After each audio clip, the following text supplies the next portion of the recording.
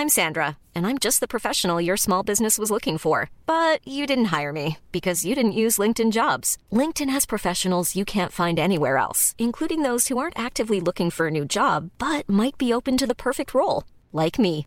In a given month, over 70% of LinkedIn users don't visit other leading job sites. So if you're not looking on LinkedIn, you'll miss out on great candidates like Sandra. Start hiring professionals like a professional. Post your free job on linkedin.com/people today. Mom deserves the best, and there's no better place to shop for Mother's Day than Whole Foods Market. They're your destination for unbeatable savings, from premium gifts to show-stopping flowers and irresistible desserts. Start by saving 33% with Prime on all body care and candles. Then get a 15-stem bunch of tulips for just $9.99 each with Prime. Round out Mom's menu with festive rosé, irresistible berry chantilly cake, and more special treats. Come celebrate Mother's Day at Whole Foods Market.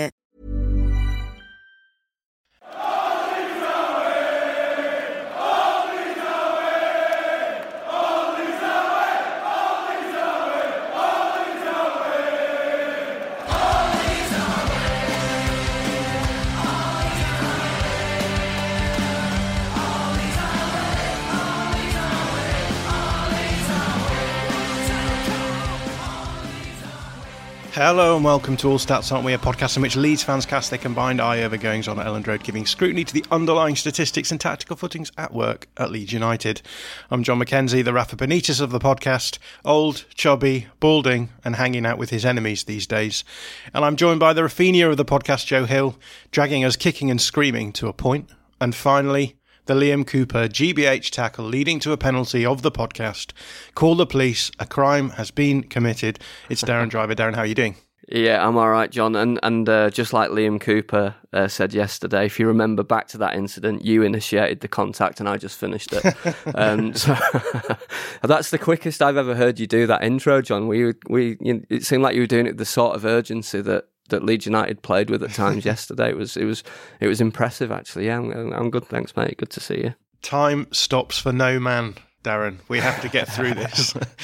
Another man for whom time doesn't stop is Joe Hill, the baby-faced Joe Hill. Joe, how are you doing? Yeah, I'm good, thank you. It's been a while since I've been on the pod, so it's really nice to be back and nice to be talking about a game that wasn't a hammering like last week. So I feel for you guys who had to come on last week. Yeah, it's the old Darren and Tom Alderson combo, sucker punching us. Let's jump into the game summary then. So obviously we drew 2-2 with Everton at home. We played in a 3-3-1-3, which was fun. It's always nice to see the 3-3-1-3 coming out. And I think the interesting things to note was that Ayling was at right centre-back, which is what we've come to expect in a back three formation pretty much these days. Dallas was at the right wing-back, which meant that he wasn't in the middle. Calvin Phillips was back in and Click played in the one, although the reports coming out of the press conference was that Rodrigo was injured and would have played had it not been for that. Everton played in a 4-4-2 mid-block, which we expected, and they forced us wide and then pressed us, as we also expected. And it was interesting to see the centre-backs help out in those wide presses as well as the midfield too as well, which is something I think we'll go on to talk about. I think the first half was a fairly tight affair, and then Cooper gave away the penalty, and the only real chance we made in the first half was from quite a direct attack where the ball played quite nicely by Rafinha and it just wrong-footed the Everton defence. 1-1 probably flattered both teams at half-time, I think, but I think Everton generally controlled the game out of possession, but did look poor in possession, which I suppose makes sense given that Benitez is early in his time at Everton. Then the second half, Everton scored pretty early on, a little bit of poor defending by Stuart Dallas, allowing Demarai Gray to score from a wide position. 60 minutes, Click came off for Roberts, Junior off for Shackleton, and then Dallas switched sides. And then once Everton were 2-1 up, I think they dropped the intensity of their pressing in the second half.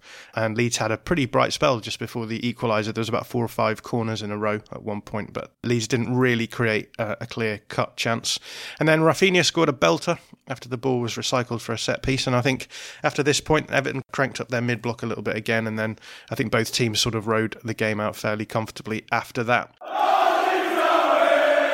So that's the game summary, whistle-stop tour of the important points. And this is the point where I interrogate you two about what happened on the field. So, Question number 1. We're going to have 5 questions here. The first one is this. Did Leeds look good, or was it simply that we looked better than last week? Joe Hill. For me, I thought Leeds did look good. It was kind of an interesting experience for me because I was away yesterday just working and listened to the first half on the radio and didn't catch any of the second half. And then I didn't really manage to read anything about the game. I didn't really know whether Leeds played well or not. Watched it back this morning. And my initial reaction was that we did play quite well. I thought we looked really dominant in possession. And I guess in the final third, we didn't really turn that possession into lots of high quality chances. But my feeling is that if we carry on playing that way, that, you know, we should get more results. We should get more positive results playing that way. And I thought the 3-3-1-3 looked pretty good as well. Yeah, a bit of both, really. I thought that the first half was kind of very even, very, very even. There was nothing in the game at all, really. And I thought we looked good at the things I expected us to look good at, given Everton's structure. We were able to move the ball through the thirds much more easily than we were last week, but you would kind of expect that given that they were playing a mid-block and they weren't pressing particularly robustly in central areas. I thought we looked lively and at it without really being able to break through them. And again, I think that's just really what I expected, because I think very few teams are going to create huge numbers of chances against a Rafa Benitez team, particularly one that is kind of really in the stages of laying down those defensive foundations that he puts down at every club before he kind of lets players off the leash. I think the worrying signs for me, and there definitely were some, were we had a spell similar to last week, really, where we gave too many chances away in that spell at around 60 minutes, and it was exactly the same story as at Old Trafford in that sense. And without a couple of really great saves by Meslier, I think we could have been well out of the game. And then I think you're right, they did drop off in intensity, but I think we upped our intensity at the same time.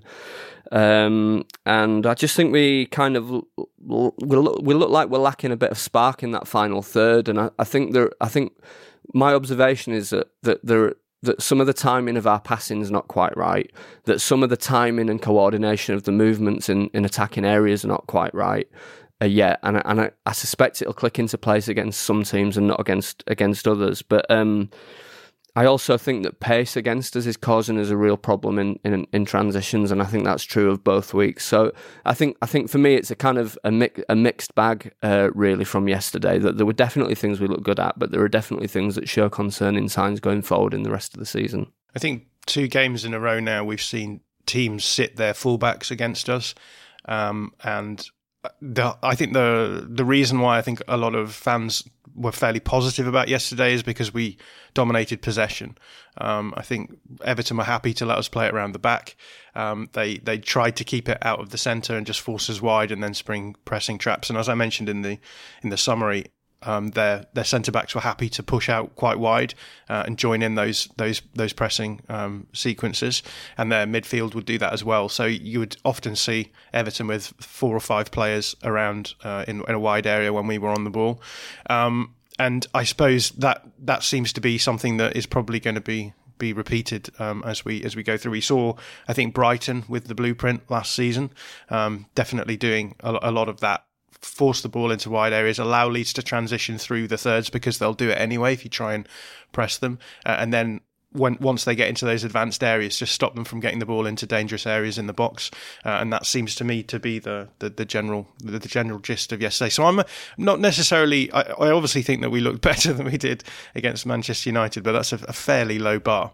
But I do sort of have some worries that in a game where I think we come out sort of feeling okay about it. We were a little bit lucky to actually get the result, especially when we were 2-1 down with fairly late in the game.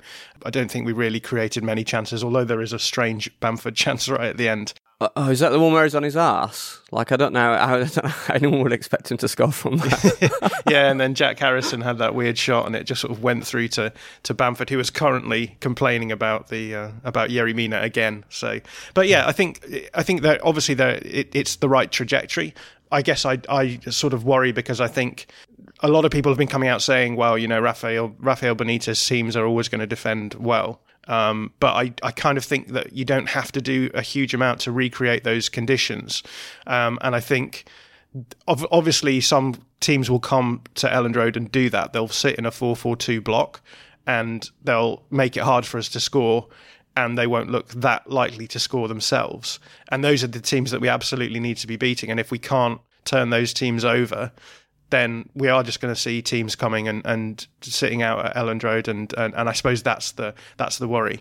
Joe, do you want to come back on that? Because we've both talked about the sitting a little bit deeper and then sort of having teams basically counter-attack against us. How do you feel about that? I mean, one of the things that I had written down that I didn't say earlier was the 3-3-1-3 takes a body from midfield and puts it into defence.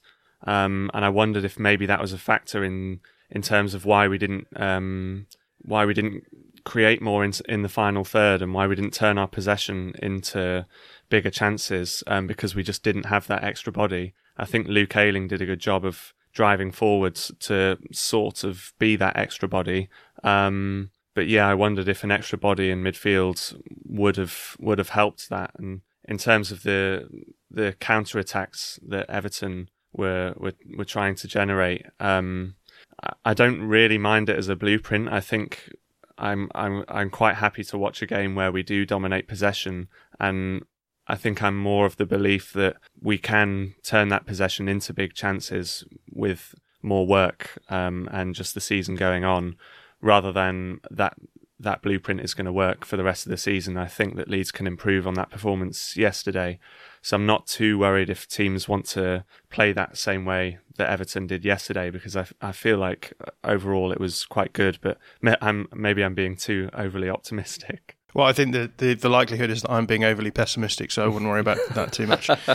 Let's move on then. As I said, the second question is following on from that then, and it is this.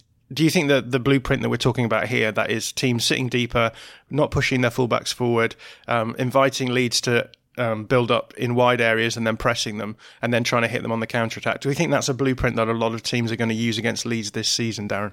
I think it's one of the blueprints, definitely. And I think we saw Roy Hodgson do it at Selhurst Park with Palace last season. I thought we saw Brighton do it in both the games. And I think it's definitely one of the blueprints. It's the one that the defensively smart coaches will use against us, because they know that that's the way that they limit our chances most effectively. We know that some will press us and try and get at us that way, and I think that'll be generally teams who are kind of more attacking minded, or who've got their own kind of style or identity that they want to impose on games. And then Newcastle will just do nothing in particular, and that'll be what they do.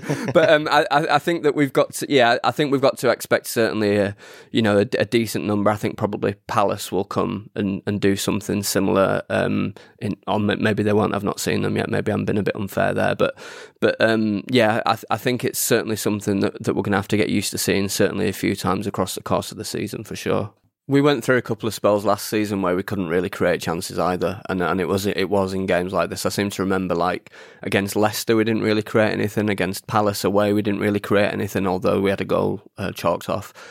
So I guess I just see it as part of a little spell that we're going to need to get through, and keep working on the coordinated movements, and keep doing all the things that we know that Bielsa will be doing with the players on the training ground, and getting the third man runs working more effectively, which didn't really come off a lot of the time yesterday. And I'm sure that it's that kind of thing for me about I'm sort of trusting the process that this is just a little spell that we're going through, and that things will click into place. So much comes down to who scores the first goal, and I think that's a positive from yesterday. That I think last season there's a few games where, for example, Wolves, we played a fairly open game with Wolves, and then they scored the goal, and then they just sat back and we didn't look like creating a chance in 1,000 years. And I think yesterday at least we showed that ability to just get back into games, go a goal down, get a goal back, go goal down, get a goal back. So I think that's definitely a positive thing, for sure.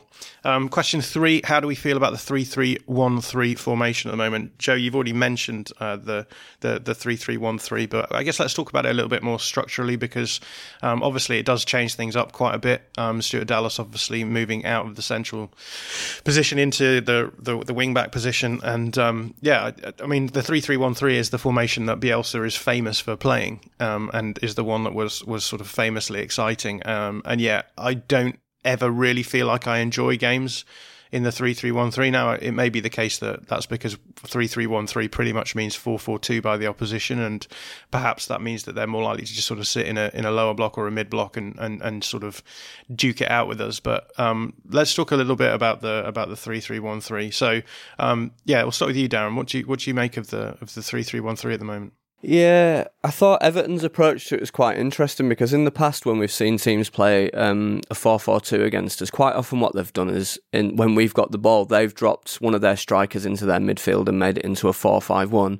But Everton didn't do that. They left Richarlison and Calvert-Lewin both quite high, and what that meant for us was that Ayling couldn't afford to push into the midfield and forward as much as he ordinarily does when we play that 3-3-1-3, because that would have meant that we don't have the defensive superiority that we know that Bielsa always likes to keep. So I felt that was quite smart by Everton, really, to make sure that because we know that Ayling's one of our primary outlets. We know that he can get into advanced positions and kind of can be quite central to the interplay that we do in the middle and final thirds. And I thought that really by doing that, they limited our ability to kind of to get into dangerous situations.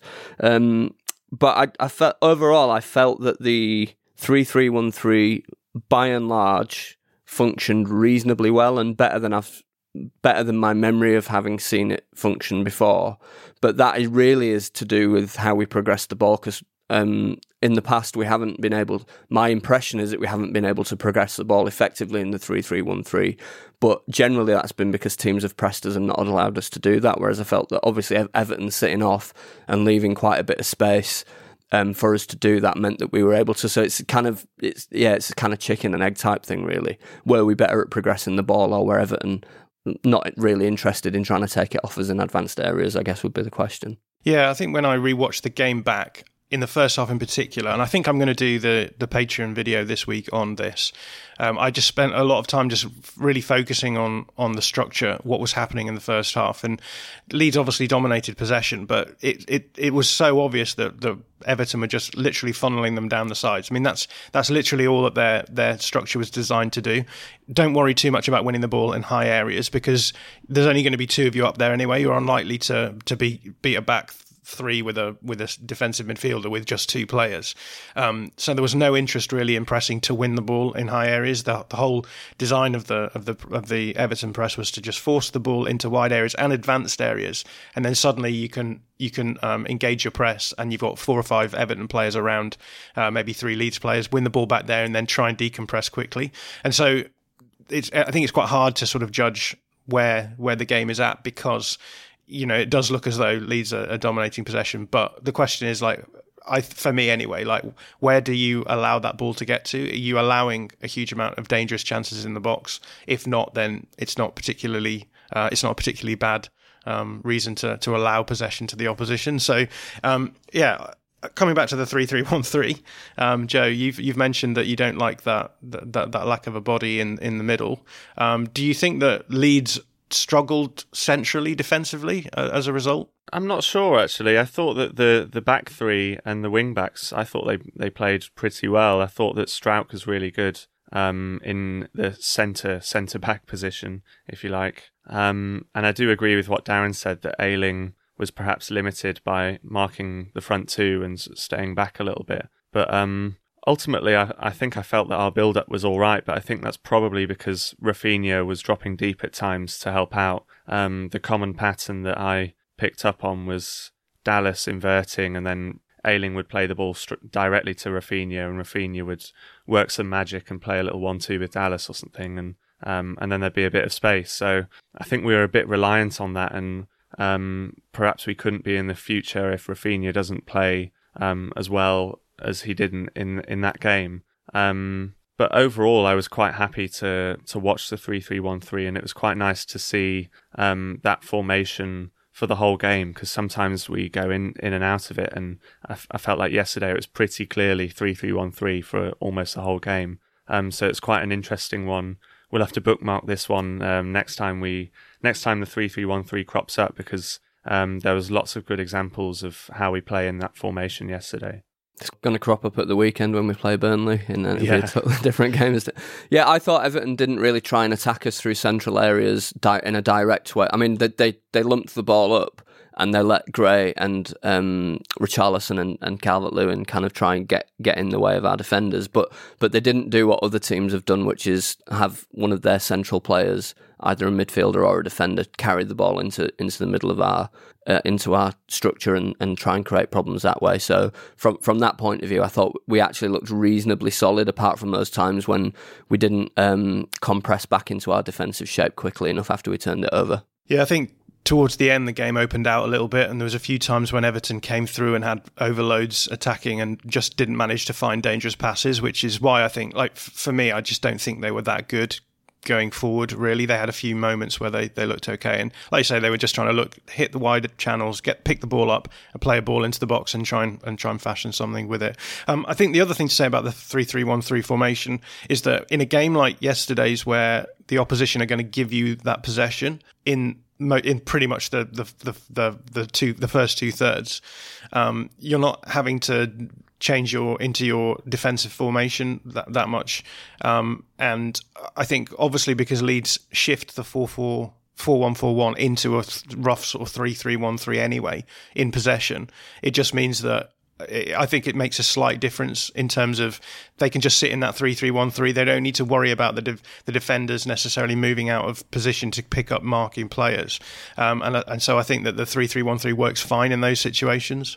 Yeah, but sometimes what we do when we do the 3-3-1-3 is we go into the same 2-3-5 that we do when we go when we play the 4-1-4-1, and that didn't happen at all yesterday. That's exactly what you're talking about, isn't it? That we weren't able to get into that 2-3-5 formation, which is kind of fundamental to a lot of our build-up. So, I think that's really interesting, actually, that although there was there were times when we didn't compress front to back quickly enough, actually, in terms of the width. It worked reasonably well, I thought. And I think if you look at the pass maps from yesterday, it's very much a sort of U shape, showing the ball moving across the back three into one wide area and then back across the other way.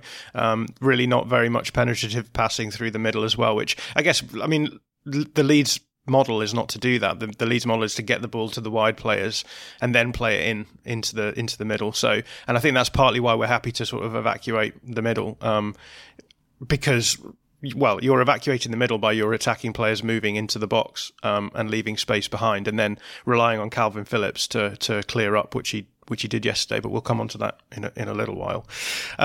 Just one question I thought it would be good to have in light of that fact, because I think both of you have suggested that sometimes we can look a bit empty in the middle defensively. The role of the one in the 3-3-1-3, because I think sometimes people don't quite understand. Like, what is the difference between, is the one a 10 or is the one an 8? What does that look like compared to the usual formation when we have 2 8s, maybe one slightly more attacking? But Darren, you had some thoughts on this. So what's your take on the role of the one in the 3-3-1-3? Yeah, so in possession, I see it really as about shuttling laterally, so moving across the width of the pitch, depending on which side we're building up on, and trying to create triangles or quadrants with the fullbacks and the striker and the wingers to try and kind of support our build-up play. And out of possession, really, it's just the same as any other play, which is pick up your man marking assignment and try and make sure that they don't have too much time and space. I think it's actually quite a simple role in that sense. I don't view it as really being a traditional 10. It's much more in the interest of kind of making the structure work by being that kind of link player.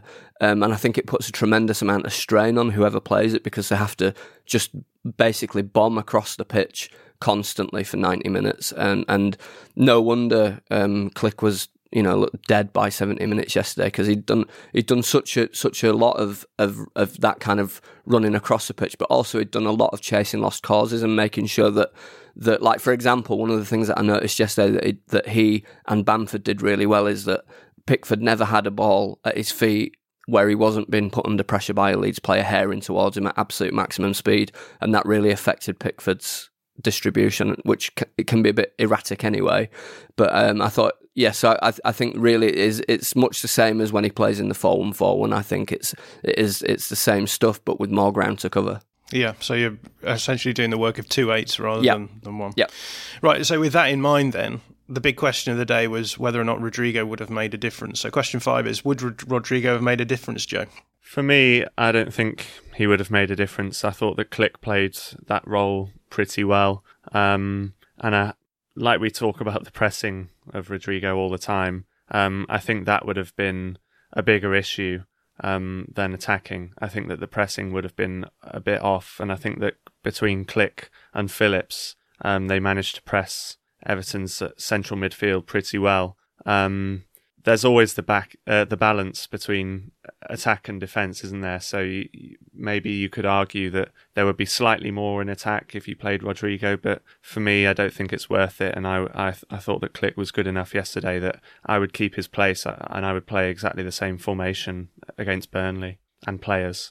He might have made a difference. Like, I always kind of get a bit irritated by people going, if X player had played, then this outcome would have been different. And I saw a bit of that yesterday talking about Llorente, and I just think, well, it's just a nonsense argument. But I think the areas in which we've talked a lot about Rodrigo's upside on the ball, and there may have been times yesterday when he got into individual moments where he could have made a difference or picked out a higher quality final pass, or that his intelligent movement might have freed up a bit of space. But my sense is probably not, because I think Everton played with a really solid double pivot, which was kind of made to make sure that they killed the areas in which Rodrigo or Klich would want to operate in the more central areas, as well as kind of supporting their press out wide.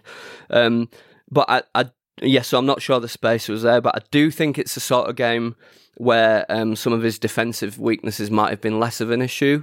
I think we counter-pressed pretty well, and I think he might have been able to contribute to that in a reasonably good way. But as they didn't have a central defender or a central midfielder who was looking to drive the ball forward, which is one of the things that really exposes Rodrigo, I'm not saying it wouldn't have been an issue at all, because I think it's always going to be at least a bit of an issue. But I think it's one of the games where we could probably have afforded to carry him a little bit more. I think the area where he could have made a difference is when we bring on those substitutions in the 60th minute, and the game is opening up from there on in. That said, we brought on Roberts, and I thought Roberts was perfect for that too. Rodrigo is going to try and build up through passing in those areas mainly, I think. Whereas Roberts is going to be more dynamic. He's going to pick the ball up and drive, and I think that made a big impact yesterday. So I think it sort of swings and roundabouts. Obviously, with Rodrigo, you're getting a level of guile that is elite. But I think in a game like yesterday, I don't think you necessarily need really elite players to break down teams who are starting to get stretched a little bit in later parts of the game. I think you just need someone who is going to get on the ball, move the ball, and pass the ball on. And I think Roberts did that pretty well yesterday, to be honest. I thought Roberts had a good game when he came on. I thought he looked... Actually, in the stadium, I thought he looked a bit shaky, but when I watched it back this morning, I thought he looked really good. Hiring for your small business? If you're not looking for professionals on LinkedIn, you're looking in the wrong place. That's like looking for your car keys in a fish tank. LinkedIn helps you hire professionals you can't find anywhere else, even those who aren't actively searching for a new job but might be open to the perfect role. In a given month, over 70% of LinkedIn users don't even visit other leading job sites. So start looking in the right place. With LinkedIn, you can hire professionals like a professional. Post your free job on linkedin.com/people today. Mom deserves the best, and there's no better place to shop for Mother's Day than Whole Foods Market. They're your destination for unbeatable savings, from premium gifts to show-stopping flowers and irresistible desserts. Start by saving 33% with Prime on all body care and candles. Then get a 15-stem bunch of tulips for just $9.99 each with Prime. Round out Mom's menu with festive rosé, irresistible berry chantilly cake, and more special treats. Come celebrate Mother's Day at Whole Foods Market.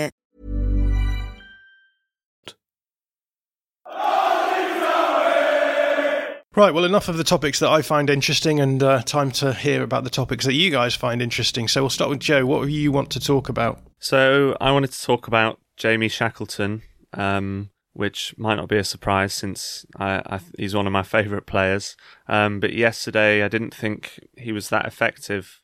I felt like he was not inverting as much as Dallas does. I mentioned earlier about that pattern of play where Dallas inverts and Rafinha drops and gets on the ball, and it felt like Shackleton was staying wide a little bit more, and then Rafinha wasn't able to drop into that space. And I just didn't feel he was very active in terms of looking for the ball. There are certain players that when they play, I mean, this is just the raw eye test as well, I've only watched it once, but there are certain players for me that always seem hungry to get the ball, and so Rafinha is one of them. Phillips is quite good at positioning and dragging players out of position, and I just felt like Shackleton wasn't quite as effective as at doing that as Dallas was. I've got on the running order here that Darren totally disagrees with Joe, so I'm just going to go straight to Darren on this one. Yeah, I felt that I actually what I do agree with is that he didn't invert like Dallas did, but what I thought he was really effective at was stretching the pitch wider and kind of making sure that Rafinha could actually drop inside and get into slightly more dangerous areas. And I thought Shackleton really supported our build-up play out wide because he moves the ball quickly when he receives it. He doesn't kind of dawdle on it. It's usually one touch and off, and then he's moving. And I thought that he did the things that I would expect him to do ordinarily really well. And I thought he was that substitution and Shackleton playing in a more advanced and wider area was part of the reason why we were able to put Everton under a bit more pressure. And actually, I thought the reason that Everton took a bit more control in that final bit is because they brought Fabian Delph on as a more defensive substitution, primarily to kill that threat coming from Shackleton and down that side and support Digne, because I thought Demarai Gray wasn't, although he was very dangerous, he wasn't really doing that defensive side of things, and we were starting to get overloads on that side. So I felt that it was a really, really effective substitute appearance, and one that I'd actually be, it's difficult, isn't it? Because it means probably dropping Dallas, but I thought he gave a good shout to perhaps even get a start at some point in the future. But I'm always pushing for a Shackleton start, so that shouldn't surprise anybody. Yeah, I definitely agree that Shackleton was pushing way further forward than Dallas was in that position. I think that's part and parcel of the fact that he's just younger and fitter than Dallas, and I think Dallas is very good at sort of monitoring where he should and shouldn't go forwards. And yeah, I guess Dallas does Dallas is a box-to-box midfielder, so he is going to want to invert more. He likes to come through into the box late on and get those, I guess, chances at the edge of the box. I thought Shackleton was good. I think it's also important here to just be aware that I like the ebb and flow of the game as well, because I think when Everton went 2-1 up, this is just before the lead subs were made, and I think probably as a result, these subs were made as a result of the fact that Everton were just sitting a little bit deeper. They weren't quite so intense in their pressing. They were just happy to sort of sit in banks of four and sort of invite Leeds on and close down anything. And then obviously when Leeds got the goal back, I think it'd come after a period of Leeds being a little bit more dangerous. As I mentioned before, there was about 4 or 5 corners in a row at one point, and I think Benitez just recognised that he had to change things up and get the mid block working a little bit more efficiently again, and that sort of changed the game back. So it's hard to judge, I think, the Shackleton substitution in light of that fact, because I feel as though Everton were inviting Leeds to get forward a little bit more in for a spell. But I agree with Darren in that I quite like Shackleton just sort of getting really advanced in a way that you see Ayling do when he plays as a fullback, and that I think that did make a difference, especially in light of what you said, Darren, about Ayling maybe being pinned back a little bit more, so we weren't getting that out ball quite so much in the wide area. At times it looked like we were playing something that looked closer to a 3-5-2 than a 3-3-1-3 when Shackleton came on, I thought, because it meant that he pushed Rafinha a bit inside and he picked up the space that Rafinha had been occupying earlier. Okay, so Darren, what do you want to talk about? I just wanted to get a sense of what you guys made of Junior Firpo. I felt like he was pretty solid in possession, but I thought he was a bit tentative in the final third, and I would like to see him being a little bit braver. But I guess that makes sense given that he's just settling in. And I guess the other thing is that there wasn't a great deal of attacking threat down that side from Everton, so I feel like his defensive work wasn't really tested. So I think it'd be good just to have a chat about him and see what you guys thought of how he did. Yeah, Joe, what did you make of Junior? I thought he was pretty good. I agree with what Darren said. I think attacking-wise, he could probably do more. It felt like there was a couple of chances there that he overlapped Harrison a couple of times and the ball into the box was okay, but nothing really came of it. I think there was one in the first half where the ball looked like it was just going to drop to him and he could just take a touch and get into the box and probably take a shot at goal. And it was kind of a difficult touch because it was bouncing quite high. But part of me just felt, if that was Rafinha, then he would have touched that down, or even Harrison, and created a big chance. So maybe it is just the fact that it was his first game at Elland Road and he just needed a bit more composure and just to settle into the team. And yeah, I don't think he was massively tested, but I felt like he was pretty solid and certainly more solid than Alioski has looked at times. So I think it's a good transfer, and I think it's a step up from Alioski. So I'm looking forward to seeing how he develops, and particularly the relationship with Harrison. If they can link up really well, then that's going to be just as good of a threat as the right-hand side is. Yeah, we talked a lot on this channel about the fact that we wanted a right-footed left winger who could cut inside and be a little bit more creative. That doesn't seem to be happening, but it does seem as though Junior's been used very much as that option who can come inside. We expected him to be used as a sort of flying wing back in a lot of respects, and that hasn't been the case really, although there was a few instances in the first half, I think, of that happening. Those of you who have listened to me talk about the 3-3-1-3 will fall asleep at this point, because this is the moment where I talk about the game that we played against Cagliari in pre-season, however many seasons ago it was now. It's a long time, but I still bang on about it. But for me, that we played in the game against Cagliari like the perfect iteration of our 3-3-1-3, which is we played Forshaw as the right wing back and he inverted, basically sat almost alongside Phillips as a defensive player, and then we played Leif Davis as the left wing back who played as a classic wing back. And I thought yesterday we might do that sort of thing, so have Junior pushing really high up and putting pressure on the left hand side, getting into those wide areas, and then having Dallas sort of covering in the middle, and then in certain situations then pushing up wide on the right when the ball is on that side of the pitch. We haven't really seen that happen, and I think it's probably a combination of the fact that Dallas probably isn't quite so good at right wing back, which we can have a conversation about at some point. But also, I thought it was just surprising that we just didn't use Junior in that way, given that when you watch the clips of him at Real Betis, that's exactly the sort of role that he was playing. So, yeah, Darren, what do you make of that? Well, yeah, it's interesting because I thought there were two things that I took from what you just said. One of which is that you said that Leif Davis was perfect, and I'm not going to let that pass without comment. No, the thing that I wanted to pull from that is that I thought there were quite a few occasions in the first half, particularly yesterday. I was sat in the east stands about where the tunnel was, so I had a pretty good view of what was happening down on the left-hand side there, where I felt that Jack Harrison was stood with his foot on the ball waiting for Junior to overlap him, and he just didn't. And I guess that's what I mean when I say that I wanted him to be a bit braver, because there were opportunities there where we could have got that overload, and Junior was kind of really holding his position and not kind of springing outside him. And I think that we will see it happen more effectively and more regularly over the coming weeks. So yeah, I'm really hopeful that we can start to see that happen.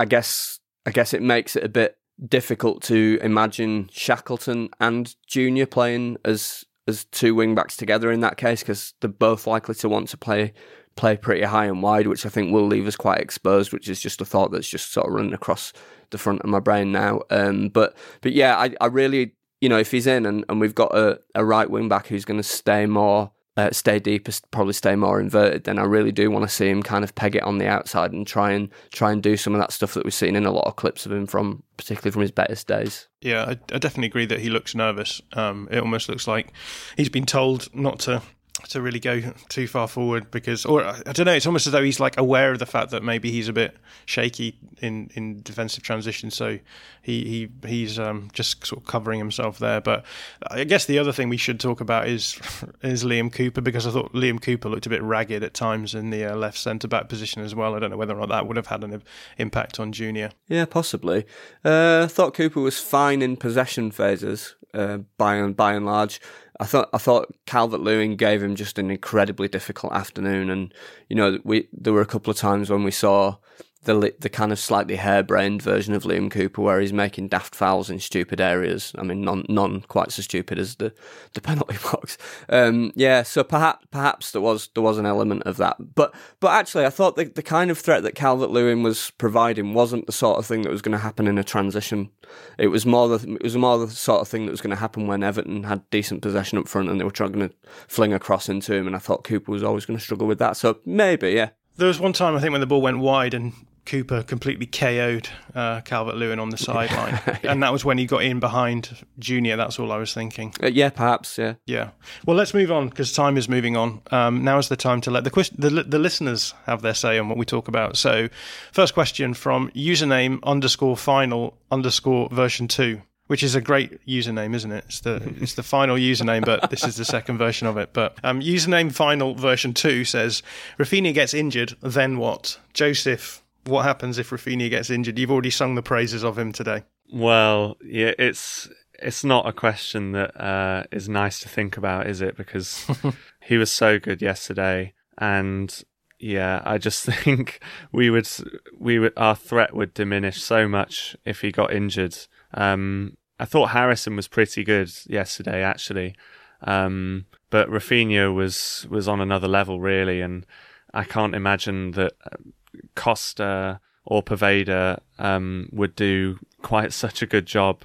So I think we'd miss a lot of the creativity. It's the type of thing that we've relied on from Hernandez in past seasons, and now he's sort of passed the baton to Raphinha, and it seems like no one is there to pick up the next relay pick up the baton for the next leg of the relay. So I think if he got injured, then we wouldn't be left in a good position. I think it's interesting because I think in the games like the games that we saw yesterday, those games where we are sort of struggling to create chances, we very much become a moments team. There's a few games last season where Raphinha sort of changed the game. I think the Fulham game at the end of last season, where Raphinha basically created a chance for, basically scored a goal that Bamford created but made it very, very difficult to score.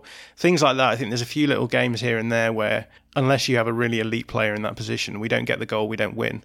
And I think that's true again yesterday. Look, the finish by Raphinha is just world class. You're not going to get many games where there's no one else really on our team who you would put that on and say, here you go, take this chance and score, other than the Raphinha. So I think he's definitely important in these sorts of games where you just need that one moment where the goal is picked up, and you want him to be the person who's on the end of that chance. Darren?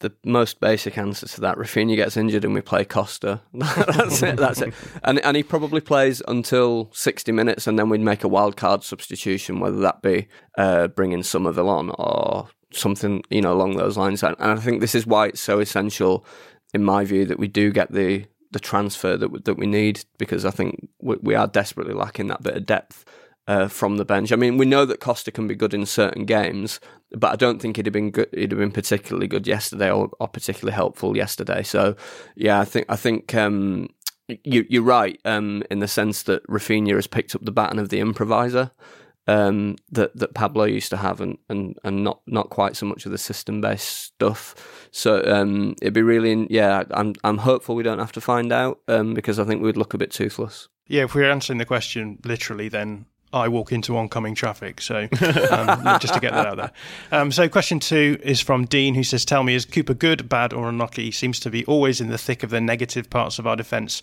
Darren's already talked a little bit about Cooper, so we'll go to Joe on this one. What's your take on this? Is Cooper good, bad or unlucky? Well, I mean, I think that Cooper's good. I like Cooper. I think yesterday, as Darren said, he had a really tough time marking Calvert-Lewin. And Calvert-Lewin's a great player. He's great in the air. And Cooper barely won any aerial duels against Calvert-Lewin yesterday. And I think Cooper's kind of resorted to the physical battle, which I don't mind from a centre-back. I quite like to see some physicality, but obviously it bit him on the arse when he gave away the penalty. And yeah, it was a bit 50-50. They were both grabbing each other's shirts, but you just can't really do that in the modern game. And I think Cooper's perhaps the type of player that felt like he had to resort to that, had to resort to the shirt pulling, and maybe he was giving it some chat in his ear, just the classic centre back things. And so yeah, I think yesterday he had a bit of a tough time, but I think against lesser centre forwards, he'll be fine and he'll be more composed. He was all three yesterday at various times.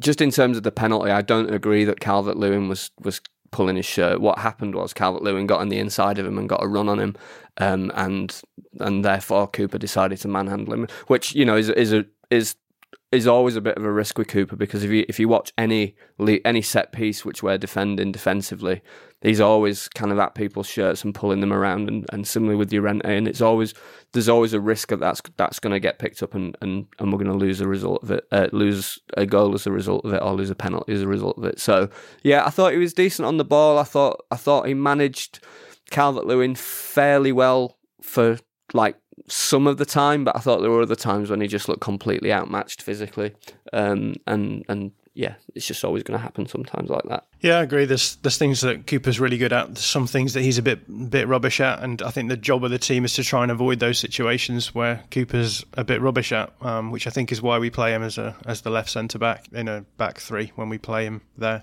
If anyone runs at him 1-on-1, my heart drops through my bottom, but those situations are so rare that the upside that you get from Cooper outweighs them. So, I think it's one of those things. I think we're in trouble if referees are going to start giving away those penalties regularly. I think that was maybe an egregious example of holding on to a player. I definitely think it was a penalty, but as you've mentioned, Darren, are more I guess aggressive centre backs do like to hold on to players in those sorts of situations to keep them within reach. So we may be seeing a few more penalties given in that way as the season goes on. And that's one of the problems with the man marking system, isn't it? That we've talked about from set pieces before. And I know it wasn't a set piece, but it was a similar situation. There was a ball out wide and Cooper needed to mark his man. And if your man gets away from you, you've got two choices: you either let him go or you foul him. I think the frustration there, though, is that it feels as though even if he's obviously let him get on the inside, as you've said, but for me, I would much rather take my chances of just trying to put him off and hope that he misses the chance than give away a penalty in that situation. But I guess on the pitch, it's not quite so simple you don't sit there with all of these options in your head and go, aha, I shall pick this one. But let's move on. Question 3. So we've covered this a little bit, but this is from Udav Chauhan, who asks about moving Dallas to left wing back. Did it improve our game in possession? If yes, why? I think we've pretty much touched on this with Jamie Shackleton question. So I'm going to just add a proviso to this as well, which is more: does Dallas look better as a left wing back than he does as a right wing back? So Darren, we'll kick off with you. So did Dallas moving to left wing back improve our game in possession? What do you make of Dallas as a left wing back versus as a right wing back? Well, I think 4 things happened, not just Dallas moving to left wing back. Obviously, at the same time, Shackleton and Roberts both came on. Dallas moved to left back, and Everton dropped deeper, and space opened up in the middle third. I get the sense that he is more comfortable from left wing back when he's coming inside onto his right foot rather than having to make the pass down the line or an inside pass from his right foot on the right wing.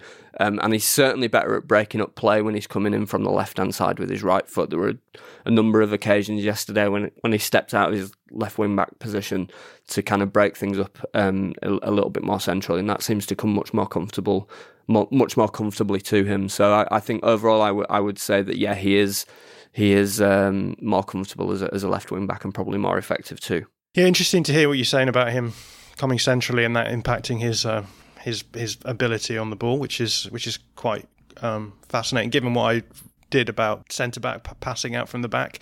So I'll have to have a think about that a little bit more. But Joe, just quickly, thoughts on Dallas left wing back versus right wing back? I think I need to rewatch the game and think about this again because, as I say, my initial eye test was that we were better with Dallas at right wing back.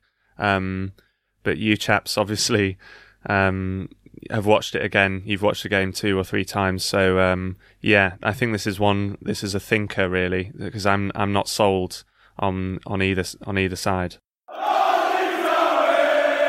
Right, we're usually going to cover positives only when we lose, I think, but Darren does want to talk about Meslier, so I know that time is going on, so you have 30 seconds max, Darren, to talk to us about Meslier. It'll be very quick. I just want to kind of mention that he really did keep us in the game with those 2 saves.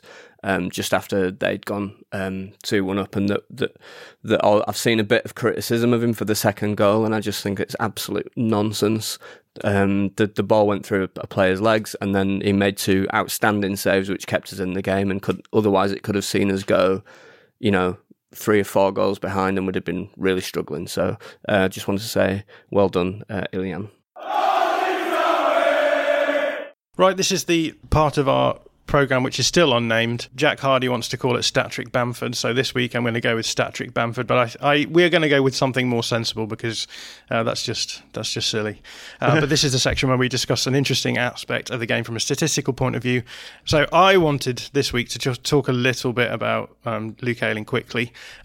We've talked a lot about Luke Ayling in this podcast, and I don't think particularly positively. But when I looked through the FBref data, I noticed that Ayling had nearly double the passes than every other of his teammates. He got 101 completed passes from 109 attempted passes, with the proviso that actually if you look at those passes, a lot of them are very safe passes, hence his high passing percentage numbers, although I do note that Pascal Struijk had the highest passing percentage completion. And he also, this is Ayling, had the most carries, so he had 82 carries. He made 604 yards, of which 394 were progressive. And the next highest player in terms of progressive yardage was Harrison with 194, so he got a full 200 yards on Harrison. So we were clearly using Luke Ayling as a progressor. However, I don't think any of us really picked up on Ayling as being an important player in the game in terms of what we achieved. So my question, I suppose, is was this effective? Ayling is easily the outlet we are using, but we didn't really seem to see much from him. So we'll start with you, Joe. What did you make of Luke Ayling as an outlet? I thought he was good. I think this comes down to what Darren mentioned earlier with Everton maintaining the front 2 when they were sitting in their defensive shape, and that sometimes, like Newcastle, for example, will drop one of the front 2 back and make a 4-5-1, and maybe that'll allow Ayling to go forward a little bit more. I thought he was pretty good in the right centre-back position. I thought his link-ups play with Rafinha and Dallas was good, and he looked quite controlled. But yeah, I think he was perhaps limited by just keeping a lid on it and tracking back in case Richarlison was going to counter-attack. And Richarlison is quite a dangerous player on the counter. So I think perhaps it was just that specific reason why it wasn't so effective. But again, I'm quite positive that if we played exactly the same players in the same formation, that Ayling could have a much better game against Burnley. A lot of his passing was between the centre-backs, wasn't it? So he was kind of, his job when receiving the ball from the right wing back was principally to pass it across to the left hand side, and similarly when he got it from the other centre backs to recycle it to the right wing back. And I thought, I didn't mean to sound negative about him earlier, because I actually thought he did what he did reasonably well. I think he did what was possible and available to him in most cases well. And in terms of the progressive carries, my observation is that he would pick the ball up from the centre back, so it would have been Struijk mostly giving him the ball, and then he would have maybe 10 yards that he could drive the ball into up to the halfway line before Everton's structure was really sat there in front of him, and he took that opportunity. But then generally the only pass available to him was to Dallas or to Shackleton, so that's the pass that he took. So I've kind of got no criticism of him really in terms of build-up. I thought he tried to do the things that he normally does as much as it was available to him. So do you think that suggests that the build-up was sort of easy from the back third forward? Is that all it indicates, really? I think so, yeah. I think that's all it is that we weren't under any pressure in our back third, but he couldn't commit too far forward because he would have left us exposed one-on-one in terms of their strikers. Well, let's move on and look forward, because looking forward is always a good thing to do. So next week we are playing against Burnley, which is happening on Sunday at 2 p.m, which is good because it means that we'll be able to watch it on BT, I believe. Burnley have had an unremarkable season so far, in that they've lost 2 games. They lost 2-1 to Brighton. They went 1-0 up and then were kiboshed late in the game against Brighton, and then they lost 2-0 versus Liverpool yesterday. So they will be very much up for getting a point on the board. The team that they played against Liverpool was one that caused boomers like Darren to go off into raptures of ecstasy because of the numbering system. Personally, I think people who care about numbers like this should be thrown into jail. But they played Nick Pope in goal. They had Charlie Taylor, Ben Mee, James Tarkowski and Matt Loughton as their back line. Dwight McNeil, Jack Cork, Josh Brownhill as the other central midfielder, Goodmanson on the outside, so classic 4-4-2, and then Ashley Barnes and Chris Wood up front. Let's talk about that game briefly. We will have a fuller preview podcast out on our Patreon later in the week. But my big question to you guys at first is, how would you like to see any changes in the 3-3-1-3 from today? And I suppose the premise of that question is, like, do we expect Burnley to play different to the way that Everton played? So Darren, did you catch some of the Burnley game? Yeah, I caught most of the Burnley game yesterday, and I thought they gave Liverpool some problems in similar ways that they gave us problems in both games last year, in that they're kind of not particularly clever, they're not particularly sophisticated, but they do press high, they do press intensely at times, they do like to smash into a tackle, they'll cause us all sorts of problems from that point of view. So it'd be a very different game from the one yesterday, and I guess it links into my question. Really, is the same one as yours, John. In that I think we're gonna need to progress the ball under pressure in a way that we just didn't have to do yesterday, and I think that will cause us some different problems, and we'll need to find some different solutions, as we did it in Turf Moor particularly last year. Although I think you'd be hard pressed to say we found solutions to the problems they presented to us at Elland Road. Well, what do you think those solutions might be? I think that we need to probably play a little bit more transitionally and a little bit more incisively in the transition, and to kind of make the first pass is going to need to be a bit more direct than it was yesterday, I think, to try and exploit the spaces. And we know that Klich, if he plays, and Rodrigo, if he plays, are both good at finding those sorts of spaces when the game opens up a little bit. So I'm expecting a kind of really difficult and challenging first portion of the game again, and then I suspect we'll start to find some passing lanes that we can hit, and some areas that we can exploit space in. Probably between last season, it seemed to be between their back four and their midfield where that space opened up in the transition. So I'm hopeful that we'll be able to find that and to kind of drop the ball into those spaces for Bamford, or drop it in for a runner like Rodrigo or Rafinha or Klich, and try and get at their back four in quite a direct way. I agree that those are going to be the potential solutions. If Burnley are pressing, I think we might see a tough 15-20 minutes, and then the classic thing that we tend to do is then the players sort of between themselves speak to each other and say, why don't we just go long a little bit more often, and then we see them sort of dinking balls over to Bamford, maybe Rafinha, Harrison, which I think could be a threat.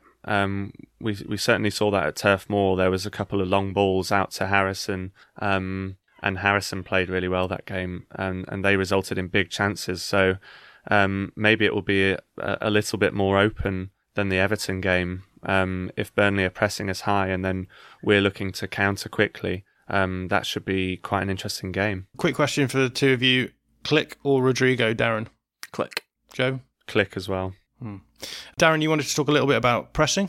Just in terms of how our back three will stand up to them, because I thought Burnley's pressing gave us lots of problems in both games, and that they were right in our faces, and that there were long periods in the game when we just couldn't get out, and we kind of really went under their physical bombardment. So yeah, I'm just a bit sort of interested in terms of how we manage that. Do we keep One question that I had actually, which is not really related to the pressing, but sort of is, because I think it affects how we play out as well, is what centre backs we go with, because we know that Luke Ayling can struggle aerially at times, and I think they're likely to target him aerially if he plays at right centre back. But if you take Luke Ayling out of the right centre back slot, you lose something in terms of the possession stuff and his ability to find those sort of passes that we were talking about earlier. So I think there's a real kind of conundrum there in terms of whether we prioritise making sure that we manage their physical bombardment by putting Koch and his broken cock back in, or whether we stick with Ayling for the things that he brings us in possession and his ability to beat their press. So I just wondered what you guys thought about that as a question. I guess the question has to extend to whether or not Llorente is available as well, because that could also be an option. Joe, what do you reckon?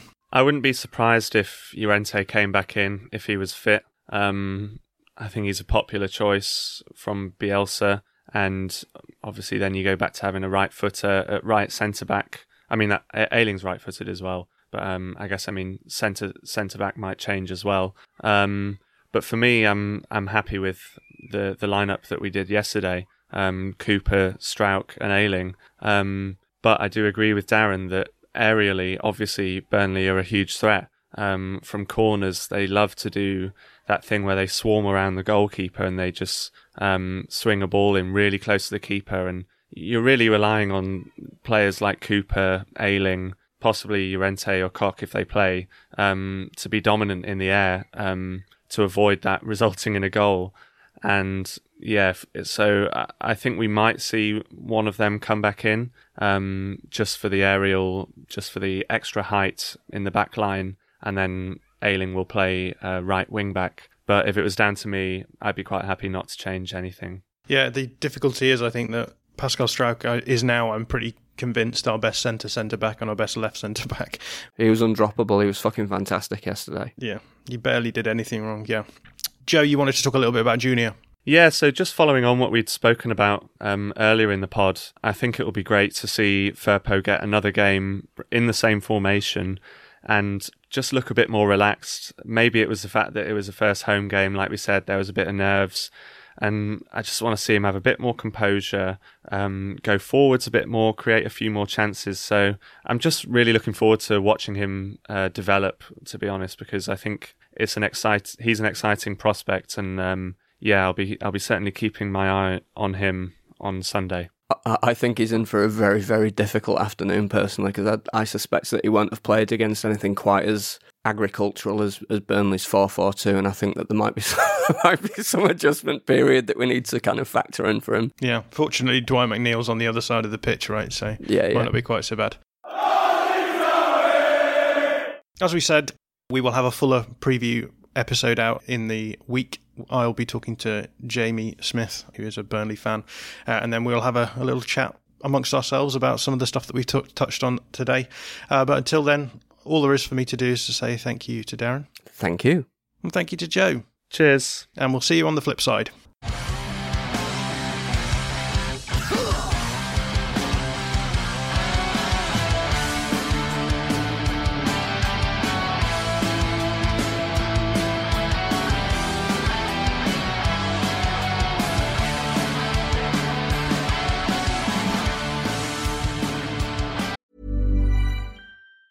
Even on a budget, quality is non-negotiable. That's why Quince is the place to score high-end essentials at 50 to 80% less than similar brands. Get your hands on buttery soft cashmere sweaters from just $60, Italian leather jackets, and so much more. And the best part about Quince, they exclusively partner with factories committed to safe, ethical, and responsible manufacturing. Elevate your style without the elevated price tag with Quince. Go to quince.com/upgrade for free shipping and 365-day returns. Hi, I'm Daniel, founder of Pretty Litter. Did you know cats tend to hide symptoms of sickness and pain? I learned this the hard way after losing my cat, Gingy. So I created Pretty Litter, a health monitoring litter that helps detect early signs of illness by changing colors, saving you money and potentially your cat's life. Pretty Litter is veterinarian developed, and it's the easiest way to keep tabs on your fur baby's health right at home. Go to prettylitter.com and use code ACAST for 20% off your first order and a free cat toy. Terms and conditions apply. See site for details.